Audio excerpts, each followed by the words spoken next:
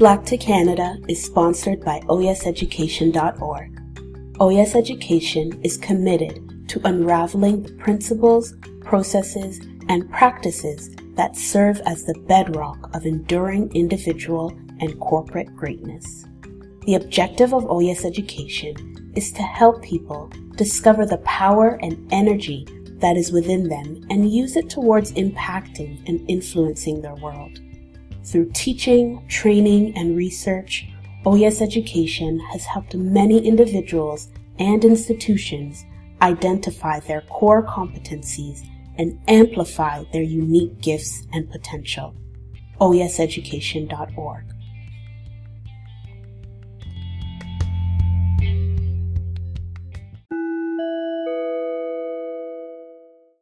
Welcome to the Black to Canada podcast. I'm your host, Shannon Oyanaran, and I am so excited, thrilled, happy, all of those words, and honored to have a very special guest with me today. Now, I was introduced to Carolyn back in 2016. Yes, it was 2016. I had just given birth to my first son, and I was asked to work on a project with the Ontario Black History Society on the opening of the Lucy and Thornton Blackburn Conference Center at George Brown College. So I met her there, and she was just the sweetest. And for me, who's, into history and a historian, meeting Carolyn was like a dream come true. I've been a big fan. When you get to meet people who have been doing the work for so long, it's such an honor and a joy. So since 2016, Carolyn has been such a tremendous support to me. She's been an inspiration, and I'm so glad that I can call her friend as well. So welcome, Dr. Carolyn Smarts-Frost, to the Black to Canada podcast. How are you today? Well, I'm doing wonderfully, and it's such a nice thing to be able to talk to you. Shannon, I'm so glad that we are friends, and I've enjoyed knowing you so very much. It just seems like a much longer time than that. Yes. I realized it was so short a time. Yes. Thank you so much again for being here. Now, before we get into it, I just want to read a bit of your bio so people can hear a little bit about you. It's very extensive, but it doesn't cover all of the amazing things that you've done throughout your life and career. So let me read some of your bio now. Okay, I'll leave that pause. All right, so let's get right into it, Carolyn. So could you tell us how your interest was sparked about the subject of Black history in Canada? Well, it all happened through an archaeological dig. I'm actually an archaeologist before I was an historian. In 1985, I was running a program for children called the Archaeological Resource Center, and it was sponsored by the Toronto School Board and the provincial government. This was the first major archaeology education facility in a school board in the world. And so we were trying new things and trying to find out what would be the right way of approaching it. And we were looking for a place for our pilot project. So it was a place where school children from the Toronto schools, many of whom come from all over the world, could go on a real dig. I wanted something the children could relate to. And I'm an historical archaeologist. I'm talking about the archaeology of the colonizers. Yes. When I say that. And when I was in those days, I wasn't interested in what I would always call the archaeology of the rich, famous, or military. I've always been fascinated by the archaeology of the people who one might think were ordinary. And when we study them, we find out they weren't ordinary at all. So we checked the records for the oldest school property the Toronto Board owned. Seemed like a good idea to dig in a schoolyard. Mm-hmm. And as it turned out, the old Sackville Street School had been built in 1887 in what was effectively the backyard of a couple named Thornton and Lucy Blackburn. That's now the Inglenook Community School on Eastern Avenue, just north of the Distillery District. Anyway, the street directories for the 1850s, which were like telephone books before there were telephones, that's how you found somebody's address, said the householder on that property was a Black man named Thornton Blackburn, who had a cab business. How interesting. Mm-hmm. Then we found the Blackburn's tombstone in the Toronto necropolis. It said he was a native of Maysville, Kentucky. Kentucky being a slave state, of course. An old newspaper article said the Blackburns had started Toronto's first taxi business. We learned that they had lived in that house on Eastern Avenue from 1834 through the 1890s when they died. And so Thornton died first and then Lucy. She was actually older than he was, but he was the one who passed away first. Knowing they came from Kentucky, I wondered if this was an Underground Railroad story. And so it proved. Mm-hmm. The dig at the Blackburn site was the first Underground Railroad archaeological site ever excavated in Canada. And it got more publicity than any dig in Canadian history after Louisbourg. People came from all over. We had newspaper articles and radio interviews from Kuwait to Japan. Oh, that's amazing. And it changed my life. Yes. So now, can you tell us more about your professional and academic journey? Well, I was 27 when I found the Blackburn site. Too young to know what you couldn't do, so we were going out and we were doing it, right? The first thing I did after we discovered the location, though, was I went to see Dr. Daniel Hill. Now, Dr. Hill was, as you know, of course, the president emeritus of the Ontario Black History Society and one of the founders of the society, because I wanted to ask the Ontario Black History Society if this was an appropriate site to dig, if it was something that the society thought was important for us to do, and where they would feel comfortable with school children and members of the public participating in the excavation. Dr. Hill asked me to speak at the OBHS annual meeting in 1985. It's 36 years ago. Wow. Wow. Everyone thought a dig at the Blackburn site was a terrific idea, and the OBHS loaned us their brand new exhibit, which was mounted in this outdoor exhibit space on the site. Everybody who came to visit, there were 10,000 people signed the guest book, and I don't know how many people didn't. 3,000 school children dug on the site, and everybody saw that wonderful exhibit. And the OBHS brought group after group after group to visit the site. I even have photographs of Sunday school teachers with their classes, and these beautifully dressed ladies down on cushions. I had cushions to excavate at the site, to participate in this excavation of what was the first site on the Underground Railroad heritage of this country. It's an amazing experience.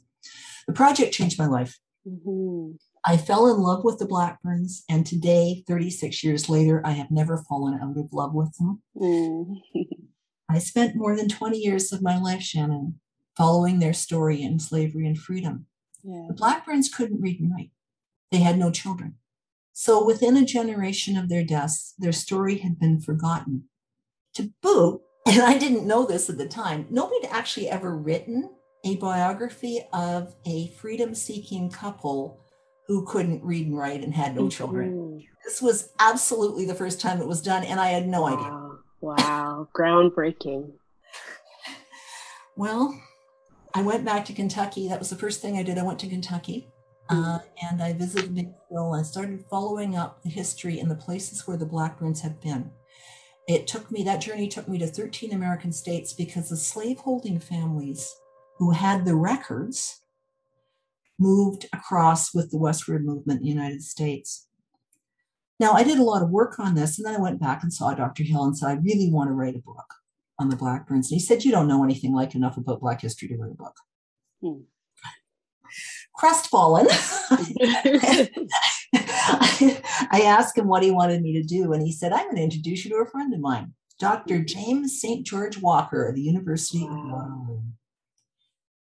And at Dr. Hill's suggestion, and Jim became my dissertation advisor, and I entered a PhD program in the history of race, slavery, and imperialism, as it was called then, at the University of Waterloo at the age of 39. And I finished it at the age of 47. Oh. And Jim still tells this story. He says that everything that he made me take out of my dissertation, I put back in and won the Governor General's Award for it. Because I've Got a Home in Glory Land, A Lost Tale of the Underground Railroad, published in 2007, was the first and remains, sadly, the only book on African Canadian history ever to win the Governor General's Award. Wow. Whew, Carolyn, we're just at the beginning and you've given us so much already.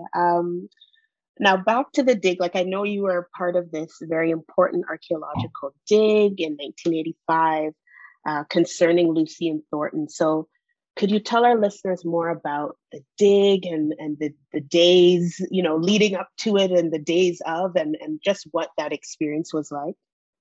Well, I wish I could show you pictures. I have wonderful shots of the archaeological squares all laid out in that schoolyard. Mm-hmm. And I have pictures of the people digging and the children digging and finding things. And I have a beautiful picture of Paul Anderson, who was the president of the Ontario Black History Society in 1985, digging with school children on the site. It's beautiful. In his suit. And it's a beautiful shot. But we found thousands of clues to the Blackburns' lives in Toronto at that site. We discovered the foundation of this long, narrow house with a short side towards the street, and it was only 3 rooms deep. It had a living room, a bedroom, and the kitchen was at the back. And we know it was the kitchen because we found the fireplace in the corner, even with some bones in it of fish and animals that they had cooked. We didn't know it then. And I didn't know it for some years, but that's called a shotgun house. It was a house that was very typical of African-American vernacular architecture in many places in the United States. We found broken dishes. We found glassware, everything from a wine glass to preserving jars to blue transfer printed china. We discovered pretty shell buttons from Lucy Black. Well, I think I can't identify them as Lucy Blackburn's dress, but I believe they're from her dresses. And this stunning multi-bladed pearl-handled penknife. Again, I can't prove it belonged to Thornton, but it was in the layers of dirt that related to their occupation at the site, and it would have been something he would have been very sad to lose in about 1875. There were also children's toys and marbles and bits of broken china dolls and tea sets, and these were underneath the floorboards of the house. So we know they were part of the occupation of the Blackburns.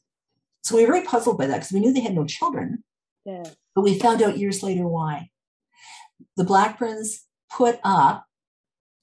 hosted incoming freedom seekers in their home, including, you know who it is, Jan, you know who I'm talking about, don't you? Oh, yes. But I'll let you say them. Yeah. Oh, tell me. Come on. Is it Cecilia? No. This is Anne Maria Jackson. Oh, yes. With Albert Jackson and her children. Yes. Anne Maria, yep. And her 7 children, including Albert, who would grow up Toronto's first African-Canadian postman. And there was a lot of trouble about his taking his position in the 1880s. And his brothers organized a protest movement. And in the end, Sir John A. Macdonald intervened, and he was able to take up his post. They needed the black vote in St. Louis. But we believe they stayed with the Blackburns because they were lifelong friends. Wow. Anyway, there was a barn too and a hayloft, and the barn was where Thornton kept the horse and the carriage from his taxi business. And he took really good care of that taxi. It was painted yellow, it had red trim, and it had 4 passengers. And he sat up on the front on the box with the luggage strapped on the top behind. There's a wonderful picture of it. I wish I could show it to you, but it's on King Street from the 1850s. And there's actually a painting of the Blackburn cab. By the way, the Blackburns only ever had one taxi. There's a myth in Toronto that there was a Blackburn cab company with multiple taxis. There wasn't. There's just one. Yeah. He had one cab. Lots of other people went into the business and started their own cab business after he did, mind you. The Blackburns lived very modestly. And that was kind of puzzling to us because they made a lot of money in the cab business. But we also discovered that they built 6 small houses in the area behind the City Hall area. That was called St. John's Ward, and it was an area where new immigrants found new homes in Toronto, many of them freedom seekers. And so he built, and his wife built, 6 small houses and rented them out at $10 a year, which was cheap even then. Wow, yes. Yeah, to family after family after family of newcomers, so they could help them get settled in a city. And they also gave to abolitionist causes. So they're remarkable people, really remarkable. Awesome. So who were they? Who were Lucy and Thornton Blackburn? Can you share a bit of their story with us and, just give us some information about the book you wrote. And I encourage everyone to go get the book. And Carolyn will tell us the name of the book again, so we all hear and go buy it and support it and read it and learn about this important aspect of Black Canadian history. Well, thank you. The Blackburns actually had a riveting life story. I'm going to try and give you the short version because I've been talking about them for a really long time. But Thornton was born on the shores of the Ohio River at Maysville, right in sight of free soil. When he was only 3 years old, a man came and bought him from the man who believed he owned Thornton's mother, and took that little boy away from his mother and took him up to the top of the hill above Maysville, as it's above the Ohio River. And it was to the village of Washington. That man had a grandson at the home of the local postmaster. The local postmaster's house is where Thornton grew up to be about 14. And while he was there, he learned how to take care of horses and he learned how to take care of carriages, which was going to come in really handy when now, he didn't have his mom with him, but his older brother Alfred was living in the town. He also had been sold away when he was 11, and he was living in Washington. So the two brothers were at least in the same town until Thornton was 14. And when Thornton was 14, his owner died and he was sold down the river. Now, that means exactly what you think it does. Yes. It means betrayal in the English language, but it comes from slavery. It comes from Kentucky because Kentucky slaveholders sent people, their surplus enslaved people, down the river to be sold to the Cotton Kingdom as labor. And Thornton was lucky because he didn't make it to the Deep South. A doctor named Gideon Brown bought him off the boat because he was looking for a young man who was good with horses. And he lived at Hardinsburg. And Thornton Blackburn lived with the Browns for the next 3 years, until Dr. Gideon Brown died in an epidemic with two of his children. And his brother-in-law, who was a judge in Louisville, took Thornton to Louisville and he rented him out. He hired him to a dry goods store, and his salary was paid to help support Mrs. Brown, the widow, and her children. And while Thornton was there, he added to his business skills because he was working in business, but he also did something that wouldn't be surprising to people who know 19-year-old young men. He fell. And the object of his affections was a very beautiful woman of probably Haitian extraction, born in New Orleans, and very beautiful. And she was 28 years old. But 19-year-old Thornton was a perspicacious young man, and he was bold and very well spoken according to the records, and he convinced Mrs. Blackburn to become his bride. Her name in slavery was Ruthie, but I never call her that because she called herself Lucy when she came, and that's how I know her. Anyway, Mrs. Blackburn and Mr. Blackburn were only happy together for a couple of months. Her owners died. I hate the term owner. I know. There's just not really a good synonym, right? Yeah. People who claimed her service died, and she was auctioned off to the highest bidder to pay the couple's debts. Well, the man who bought her was going to send her down to the fancy girl markets in New Orleans or Natchez, which is exactly what you think it is. She was being sold into sexual slavery, and her husband wasn't going to have any of it. So he arranged to get some forged freedom papers, and he and his wife went to the ferry docks on July 3rd in 1831. This is the day before Independence Day, and they talked their way onto a steamboat and made it all the way to Detroit, Michigan. Oh, awesome. I know. It's an amazing story. They settled down there, and they were going to, I'm sure they thought they were going to have children that would be born in freedom, but that wasn't to happen for them. But they went to the Baptist services being held in people's houses, the Black communities services, because the leaders of the community had withdrawn from the Baptist church because they weren't being treated very well, frankly, and the one run by the white people. And they would build Second Baptist, which is still the oldest standing institution of the African American population of Detroit, in a few years after this, but it's the same community. Anyway, a slave catcher came, and well, he was a person that Thornton had known in Louisville. It wasn't a slave catcher, but he came and he recognized Thornton on the street, went home and told. The Blackburns were arrested. People came from Louisville to claim them and bring them back to slavery. The Blackburns were arrested. They were tried. They were going to be shipped back to Louisville when the Black community plotted a rescue. Mrs. Blackburn was spirited out of the jail in disguise. Her husband was grabbed from the jailhouse door the next day by a very well-organized crowd of people, both Black and white, who objected to this. And they took him off on a wild ride to the river and got him to Canada too, where he and his wife and his rescuers were all jailed in the Western District Jail in Sandwich, which is now part of Windsor. Their extradition was demanded on the grounds that they had incited a riot and tried to kill the sheriff of Detroit. Had to be a felony, right? It has to be a felony to be extradited for. This is the first extradition case in peacetime between Canada and the United States. They made history so many times. That's what's so fascinating to me. Like, their story is just awesome. Like, it's amazing. I'll let you continue to tell us more about them. This part blows my mind. Sir John Colborne was the Lieutenant Governor of Upper Canada. He was in Toronto, right? Government House the governor's mansion was where Roy Thompson Hall is today. And he decided that he didn't want to send them back to slavery, of course, because he was anti-slavery himself. But on the other hand, he really couldn't free them outright. This is only 20 years after the War of 1812. And the people who had invaded across the border in the War of 1812 were the Kentucky Volunteers. He didn't want to get into a huge diplomatic incident. So what he did, this is astonishing.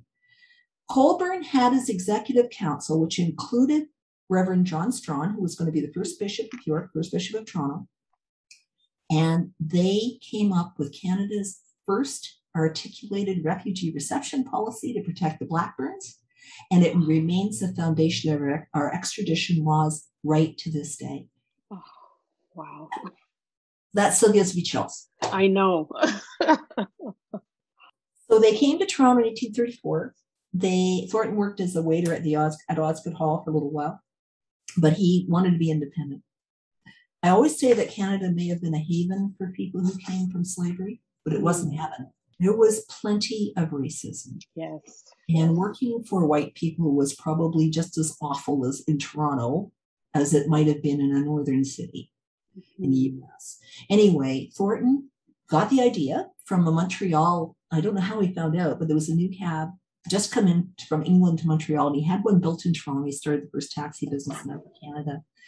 Now, Thornton had been reunited with his brother Alfred because Alfred had run away from slavery in 1829, so 5 years before 1834 when the Blackburns made it to Toronto. So he's in Toronto too, working for Enoch Turner, the brewer who built Enoch Turner's schoolhouse. Yes. And the two brothers did something remarkable, but I'm not going to tell you that part of the story because I'll tell you why afterwards. Okay. But the Blackburns went on and they became very prosperous. They did very well in the city. They gave of their own wealth to help build Little Trinity Church, which is an Anglican church just around the corner with where Enoch Turner Schoolhouse is. They helped a lot of other people. They were involved in anti-slavery activity, including a company that was created in 1851 called Canadian Mill and Mercantile Association, which built a mill, a sawmill, grist mill, and general store at Buxton in what is now southwestern Ontario, for the purpose of providing employment for incoming refugees from slavery. Wow. More and more and more were coming in because in 1850, the U.S. government had passed a very harsh fugitive slave law. That's the name of the law. And it had tremendous punishments for anybody who helped anyone get away. It was very punitive. So there were more and more people coming, and the Black community was worried that there would be prejudice generated in areas like farming areas in southwestern Ontario where there wasn't a lot of open jobs with all these largely young men coming in. So they created their own employment system to make that happen. And in Toronto, too, there was an employment office run by the Anti-Slavery Society of Canada, which was an integrated organization. So there was a very proactive and very foresighted approach, which Thornton Blackburn, in which he participated and which he helped pay for. The Blackburns retired from the business in the 1860s after the Civil War, and they continued to live off their income from their investments for the rest of their lives through the 1890s, which was remarkable. Mm-hmm.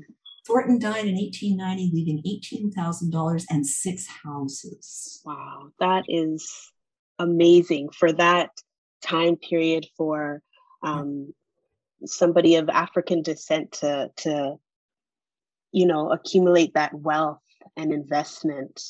Yeah. Oh, it's awesome. And there was no pension. Mm-hmm. So they're living off their investments only.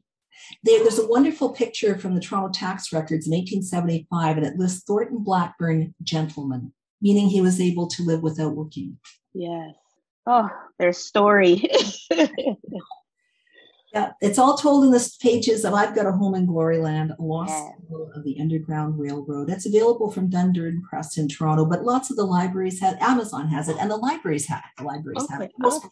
You can order it for you if you're interested. So people can get your book once again. I've Got a Home in Gloryland, a lost tale of the Underground Railroad. So everyone, listeners, you have no excuse. It's at the library. It's on Amazon, Dundurn Press. You can find it anywhere. It's really a remarkable story. And thank you for giving us that snippet about their lives. I know there's so much more details, but people can get it. People can get those details when they get your book. Join me next time on part 2, in conversation with Dr. Carolyn Smarts Frost.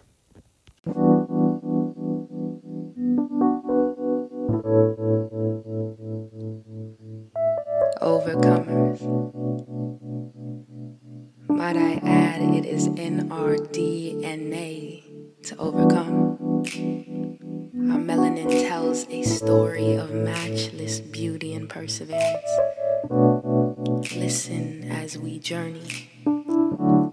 See, our skin has always been more than what meets your eye. It's deeper than that. Like treasure immersed in the depth of the sea, buried underneath, hidden, but has never lost its value. See, the pressure of our oppressors could never cancel a people chosen to exist. We always rise above, finding our way to the surface where you can't miss our glow when the sun hits. Our melanin tells a story of long suffering partnered with a passion to see change. Pressed down, stifled and silenced. Still, we have found our voice, joined together distinctively with the hand of God. Hear our outcry of hope as we journey black to Canada.